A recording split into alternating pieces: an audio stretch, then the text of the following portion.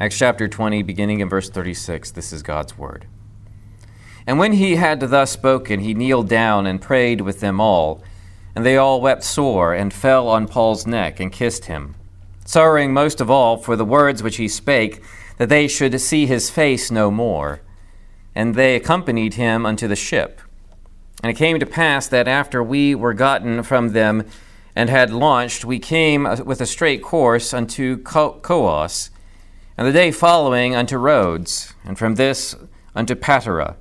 And finding a ship sailing over to Phoenicia, we went aboard and set forth. Now when we had discovered Cyprus, we left it on the left hand, and sailed into Syria, and landed at Tyre. For there the ship was to unlade her burden. And finding disciples, we tarried there 7 days, who said to Paul through the Spirit that he should not go up to Jerusalem. And when we had accomplished those days, we departed and went our way, and they all brought us on our way with wives and children, till we were out of the city, and we kneeled down on the shore and prayed. And when we had taken our leave one of another, we took ship, and they returned home again. If you looked at the title of this sermon, you might or might not have known that I was inspired in the title by the song, "It's So Hard to Say Goodbye to Yesterday." Now, I remember that this song is popularized by the all-male vocal group Boyz II Men in 1991, although currently I'm finding people who are associating this song with Jason Mraz from 2014. Of course, Boyz II Men was only covering a song that was a 1975 Motown hit from the film Cooley High, which I'm sure all of you have watched, by G.C. Cameron, formerly of the Spinners fame, and the song It's a Shame, for those of you who know that, from 1970. And yet I prefer the Boyz II Men version. I think that there is something haunting about the song in a cappella that the sole accompaniment is somewhat distracts from. And yet, even at that, I confess that more modern four-part harmony a cappella covers of the song are preferable from its original, or the Boyz II Men version, which has somewhat what I find to be muddy lyrics. But that's, of course, just me. Now, why do I bring this song up as I continue to wax eloquent, or some of you would say boring, about my interest in song history? Well, the song is about loss and letting go, but also the hope for the future. One of the refrains of the song says, "And I'll take with me the memories to be my sunshine after the rain." And I think this is important for us to reflect on, especially in the Reformed camp, with our preoccupation on total depravity. The prevalence of evil in our struggle and in this life causes us to doubt and to live in hopelessness, especially in the midst of difficult things such as goodbyes. And for these reasons, I think we ought to resort to texts such as this and to ask ourselves, how does Paul handle saying goodbye? It's almost as if Luke intends the trek from Miletus to Jerusalem to read like Paul's farewell tour. He does it twice in this passage, at the beginning and at the end. And I wanted you to notice that at the beginning and the end, how the two verbs that are used at both times, kneeling and praying, appear. We have seen his charge to the elders in Ephesus, and from there, what reads to us like a travel narrative, which we could pass over quickly, seems to me to be laden with pathos. And in the city, where he is perhaps relatively unknown, he finds new friends, repeating warnings he has heard before, and facing another departure. So as we follow Paul along his trek, let us observe his behavior and learn how to deal with goodbye, for surely we will all have occasion to use the skill. Here we find good tears, good times, and good friends. Good tears, good times, and good friends. We begin with Paul's departure from the elders in Ephesus. We recall the charge he laid on them, his care for them in the church, his concern for what is going on there and preparing them for the future. The interview ends with the assembly kneeling and weeping. Paul ends this meeting, I think, very fittingly in verse 26. And when he had thus spoken, he kneeled down and prayed with them all. Kneeling is somewhat an unusual thing, especially in the days in which Paul is doing this. As you look at Luke chapter 18, verse 11, it seems that often the posture of prayer was that of standing. And yet kneeling often appears in the Bible, in Christian prayer, especially when something momentous or important or sorrowful is to take place. Kneeling is the posture of Solomon in 1 Kings 8:54 during the consecration of the temple that he has built. It is the posture of Daniel in Daniel 6:10 after the hearing of the edict forbidding prayer. It is the posture of Jesus in the garden in Luke 22:41 as he is facing his final test. It is the posture of Peter in Acts 9, verse 40. It often appears in distress and in great need. And that it oftener appears in the New Testament would tend to suggest that New Testament saints recognize their dependence upon the Lord. We have no land here as Israel did. We have no promised land where we are assured of God's blessing. We have no assured place. And so understanding who we are as pilgrims and strangers in a land looking forward to a heavenly home, we kneel before our God in prayer. This prayer occasion joined the assembly in petitions one for another. You see that in verse 36. And when he had spoken thus, he kneeled down and prayed with them all. They are all praying together. We can imagine Paul praying for the elders and the church in Ephesus as they face the wolves that will soon be coming. We can hear the elders reciprocating in their prayers for Paul, his travels and the dangers that he undoubtedly faces, that he himself confesses he will face in Jerusalem. In that place, we can know the love that they felt for one another deepened by their shared knowledge of the difficulties each will face. Different, to be sure, and yet common to all.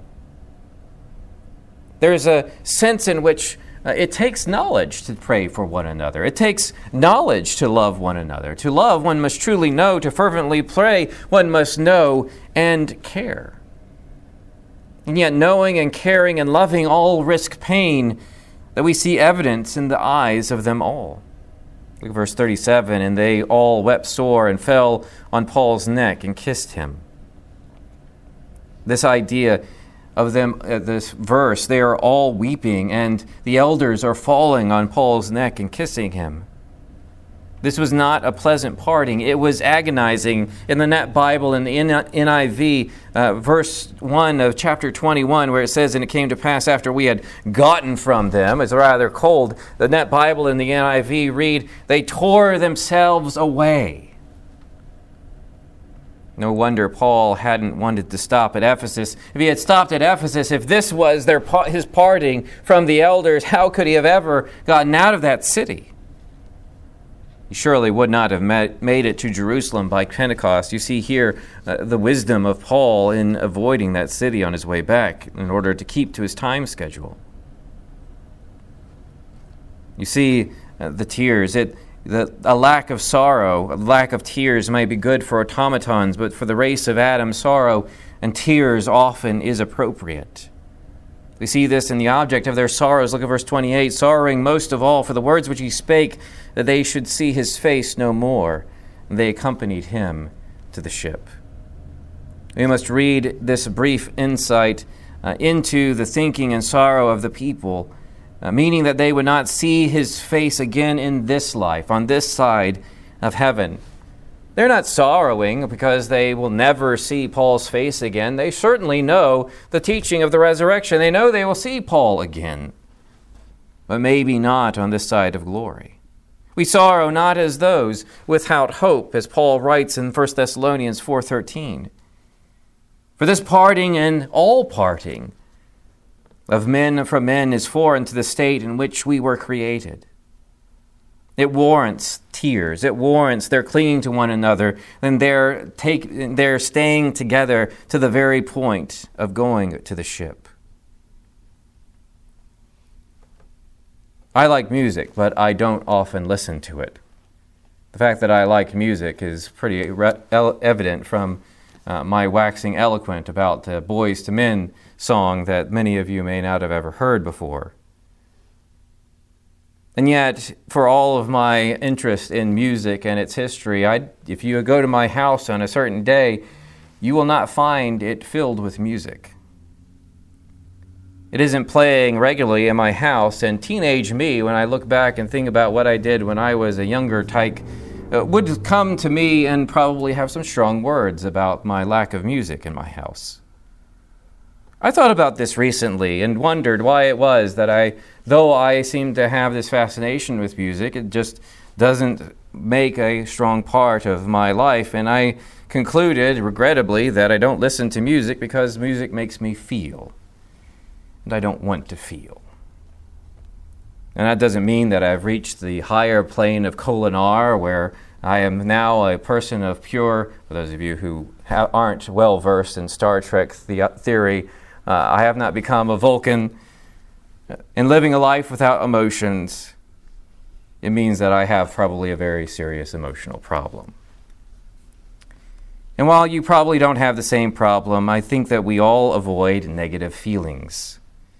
We don't want to cry. We see tears as weakness, as mere sentiment. We see them as things to be avoided. We think of sorrow and sadness as bad things that we prefer to leave off. And yet you see in these pages that Paul and the elders of Ephesus are not embarrassed by this fact. They're not embarrassed by their tears. Paul understands sorrow and weeping as the proper function of a human dealing with a world that is broken by sin. And yet, even their tears are mingled with hope. Because that assembly, those men that met together on that day and heard those words and cried those tears, knew that they would meet again. They would come together, even if not in this life. You see, the task for the Christian is often harder than we think it is, for the task of the Christian is not to hold back tears, but learn how to weep in hope. It's very easy for us to say, it's very hard for us to do, to be able to embrace our sorrow and hope at the same time. Because there is a place for good tears. But secondly, if it's seems rather abrupt for us to go from good tears to good times, but go with me on it for a bit. In this travel narrative, you would be excused for thinking nothing of the next few verses. And to be honest, many of the commentators would share that opinion. And perhaps you would accuse me of making much out of little for the sake of the sermon, and I would understand that accusation as well. However, I see something rather endearing about this section. We watch as Paul makes his way southward and then eastward.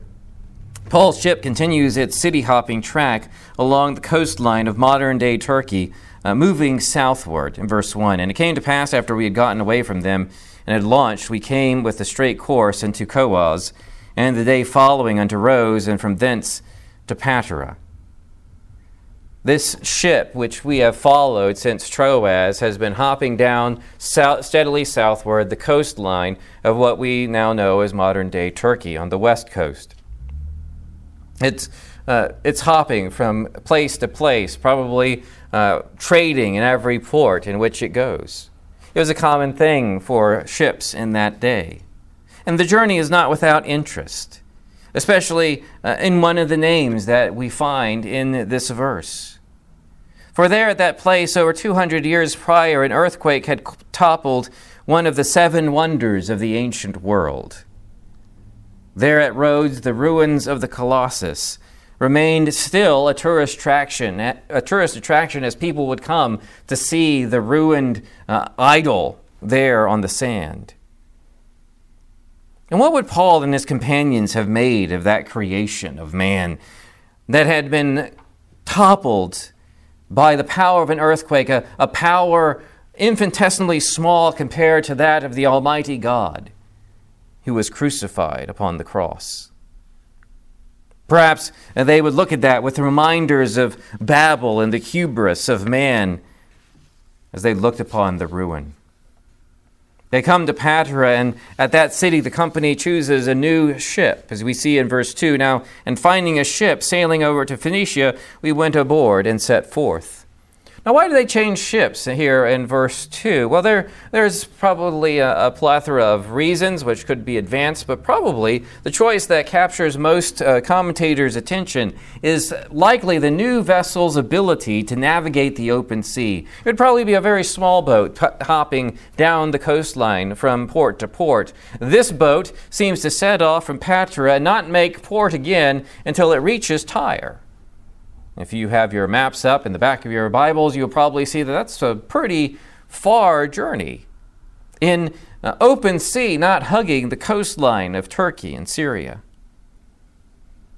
And that we have this concept that this open course is the reason for changing ships, as the company does. This ship moves eastward towards Paul's destination. We read in verse 3, now when we had discovered Cyprus, we left it on the left hand and sailed unto Syria and landed at Tyre, for there the ship was to unlade her burden. In this course, toward the east, over the open sea, they make sight of one landmass, one island, and that island is an island we haven't seen in Acts since chapter 15. Paul has not seen this island, let alone been on it, for at least 5 years and probably more. And yet it is the island upon which his mission work had begun. When he set out from Antioch, he and Barnabas, his first port of call, first work of mission, began in the island of Cyprus. Of course, then it was Paul, Barnabas, and John Mark. And for all the reader knows, Barnabas and John Mark are still on the island of Cyprus. For after the big bust-up between the first and before the second missionary journey, Barnabas and John Mark go to Cyprus while Paul and Silas go to Galatia. What would have gone through Paul's mind hour after hour as he watched that landmass slip by the left-hand side of the ship? Finally, the ship makes its port at its destination, Tyre, and there it must unload. Probably this indicates that the company intended to stay with the ship as it continued down the east course of the Mediterranean to Caesarea. While the ship is unloading, and they may have taken the whole 7 days unloading one cargo, and likely, they don't just unload a cargo and then take an empty ship down the coast. They had to load a whole other cargo onto the ship. And so probably they're spending the 7 days there, and then they're going to stay on the ship. But what would they do while they're at Tyre? What would the company of Paul and his fellows do in a town that was perhaps unknown to them? And we'll come to that next. Well, let's look at the verses that we have just gone over. And perhaps it is because I am afflicted by the powerful forces of nostalgia. I admit that is likely. I find nostalgia a very tempting feeling. And yet I don't think that I am alone in this. Because sometimes it's good to look back, to remember past failures, and to consider how far God has brought us. God's faithfulness in the past ought to make us confident about his faithfulness for the future. After all, Paul would write, "He who began a good work in us will continue to perform it into the day of Christ." And perhaps Paul looked at that island and remembered his first compatriot, the one who was faithful through all of the dangers of Cyprus, through Galatia, even to Lystra and Derbe, where he had been stoned. Maybe his remembrance of Barnabas reminded him of other compatriots that he had left at places along his journey. He left so many behind, and yet with him travels a new crop of fellow laborers. He's with a whole group of people laboring with him. You see, there is a danger in nostalgia. We can get lost in the past. We can learn the wrong lessons from our history. There is, as I would argue, there is no right side of history, as some are pleased to call it, only obedience to the law of God. We can let the past sin drag us into despair and discouragement as if we would never break free from it. We can forget to live in hope, but we ought not. For we hope not in our efforts, nor despair in the face of sin, but look to God, who carries us along the path that He has forged. There's a good work. There's a good reason to remember the past, to remember what it is that God has done for us, to remember, if you will, the good times. And sometimes the best events in our lives aren't the ones where we, had a party or something, but often when we went through something difficult and God brought us through it. And yet, my friend, without Christ, there is no time that is good. Instead, we are all born in a living death, headed to hell and destruction. But Jesus, the one Paul preached, came to bring us life. He is God made man. He lived a perfect life for us. He died for sin upon the cross. He rose from the dead. And this is what Paul was preaching. This is what gathered to Paul all of his friends. This is what he struggled through, what he lived for. He is what Paul remembered most in his history when he met him on the road to Damascus. And Jesus is what you need to live. Do you believe that what Jesus did, He did for you? I urge you to turn from your sin and to follow Him. We see good tears and good times, and finally, good friends. For the path of Christ does wend through troubles and sorrows, but it also draws us near to others and on to joy. We see this in the final scene as we see the company meeting those who prophesy, but who also kneel. Luke loads so much into the next verse, in verse 4, and finding disciples, we tarried there 7 days, who said to Paul through the Spirit that he should not go up to Jerusalem. The presence of the church here is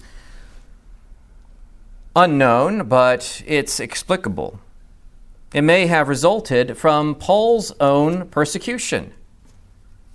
Paul might be the reason for the fact that there's a church in Tyre, even though he never, up to this point, as far as we know, visited the place. For in Acts 11:19, now they which were scattered abroad unto the persecution that arose about Stephen traveled as far as Phoenice and Cyprus and Antioch. Phoenicia, the place where Paul is now. Even though Tyre is not mentioned as the city where a church was established, the region in which Paul is now, and in which Tyre exists, is a place where the gospel came after the martyrdom of Stephen and the persecution of Saul. In this church, they have prophets who relate the message about Paul's journey, that he knows that bonds and suffering await him in Jerusalem, and the people tell Paul that he should not go there. Some have seen in verse 4 a direct contradiction, and I wonder how the Spirit can tell Paul that he's got to go to Jerusalem, and the same Spirit tells these people that Paul should not go to Jerusalem. Well, that is not necessarily what this verse means. It says that they speak to him, prophesy by the Spirit, which means they are prophesying the fact that bonds and difficulty and suffering await Paul in Jerusalem. And they make the logical recommendation. Paul, there's bad things waiting for you in Jerusalem. You shouldn't go. After all, how could you tell someone, if you know that they're headed into danger, that they should continue on that path? Paul goes because he must, a fact unapparent to this church that is hidden in his heart. And so Paul continues his journey in verse 5. And when we had accomplished those days, we departed and went on our way, and they all brought us on our way with wives and children till we were out of the city, and we kneeled down on the shore and prayed. This verse would be just a kind of interesting travel narrative if it hadn't had all of this other stuff. And the other stuff here is the fact that the church travels with them and accompanies them out of the city, even to their ship, just like the elders in Ephesus did in Miletus. 1 week, 7 days. That's all the time we know that Paul and his compatriots ever spent with this church in Tyre. That's all the contact that we know that they shared. 1 week, 7 days, and the church had become Paul's friends. Loving Paul, they abandoned the city, accompanying him to the shore. And notice the extent of the camaraderie. It's not just all of the old fogey guys who had nothing better to do on a Sunday or Saturday or whenever the day was when they were going to leave. It was all the men in the church and all their wives and all their kids. It was the totality of the church. No one wanted to be excluded. Everyone wanted to see Paul off. And all of them go and they stand in the shore and they kneel and pray for one another. Paul continues on his way, but they remain, as it says in verse 6, and when we had taken our leave one of another, we took ship and they returned home again. Another parting. Not as dramatic as the leave-taking of the elders of Ephesus, but still a parting, still accompanied by kneeling, prayer. By contrast, this event, though in contrast to the one in Miletus with the elders of Ephesus, that great tearing away, this one seems to pour balm into the wounded heart. We read this and it's, in contrast to that tearing and weeping and sorrowful expression, you almost feel like that trauma is healed by this show of love. Imagine the comfort of these Christians who may have had no experience of Paul, and yet they still cared for him, even desiring to join in his departure in prayer. The whole church. That's what it. If it doesn't strike you, I don't know why, that the women and children all go. No one wants to be left behind. And that they only knew him for 7 days. It's one thing when our nearest and dearest grieve with us, when they are upset when we have to leave. But when complete strangers join their hearts to ours, it is something refreshing and blessing. Satan wants us to despair. Satan wants us to believe that we are alone. Satan wants us to think that we are small and that he is mighty, that we are, yes, we are the few, the brave few, maybe, but he wants us to think that we are small. Loneliness is perhaps one of his most pernicious lies, for we are anything but alone. The author of Hebrews tells us we are surrounded by a host of witnesses. We stand in a long line of spiritual ancestors that trace their way back through Jesus, through David, through Moses, through Abraham, through Noah, to Adam and Eve.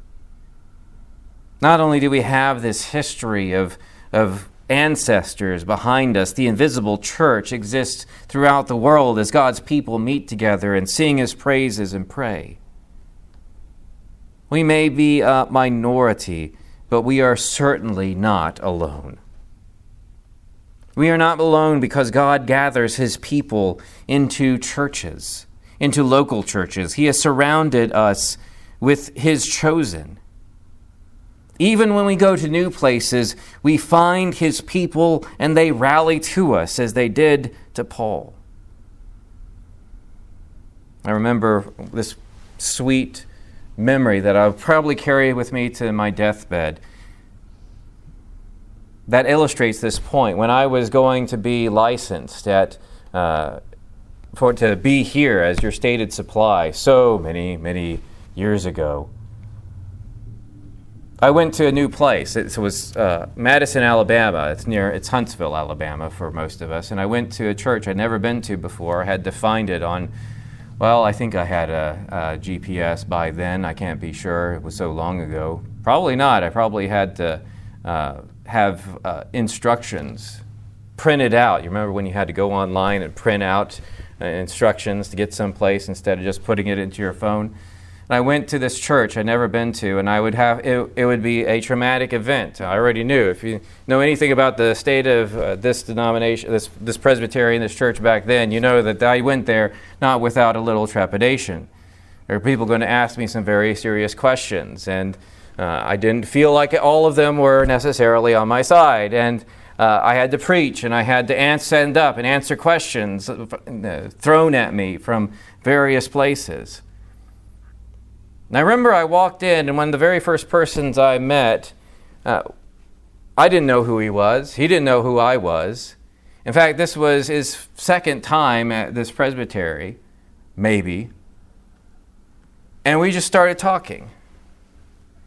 And I remembered that he took me aside before I had to go on and preach, and he prayed with me. This person I had only met for a few hours, and we had a bond because we were both in Christ. Yes, Christian, you are never alone. Because the only one who ever truly walked alone was Jesus, and He walked alone for us. And I suggest to you that if you find yourself alone, it is because you have purposely walked away from God's people. I could have been alone on that day so long ago, and I could have just walked right back out of that church. But that's in the church, that's where God's people were. And so if we avoid God's people, how can we complain about our isolation, for we have isolated ourselves? Well, let me encourage us to be those who rally to one another. Be like that guy I met on that day, who try to integrate our lives into the lives of God's people. To take a lesson from the people of Tyre, that as brief as their time with Paul was, it induced him to love him and follow him to the ship. So we ought quickly to take to heart those of God's people whom He is pleased to send to us. But don't make any mistake. That doesn't mean it'll be an easy time, because it means that we must be willing to suffer with them, that we may rejoice as well with them. And yet let not this sober reminder keep us from love and good works, as we seek to show the fellowship of God's people together. Let's pray. Lord, give us the willingness to enter into the lives of your people. Help us to remember your goodness to us in the past, giving us hope for the future. Show us that we are not alone. May we be thankful for your people and seek to serve them. Amen.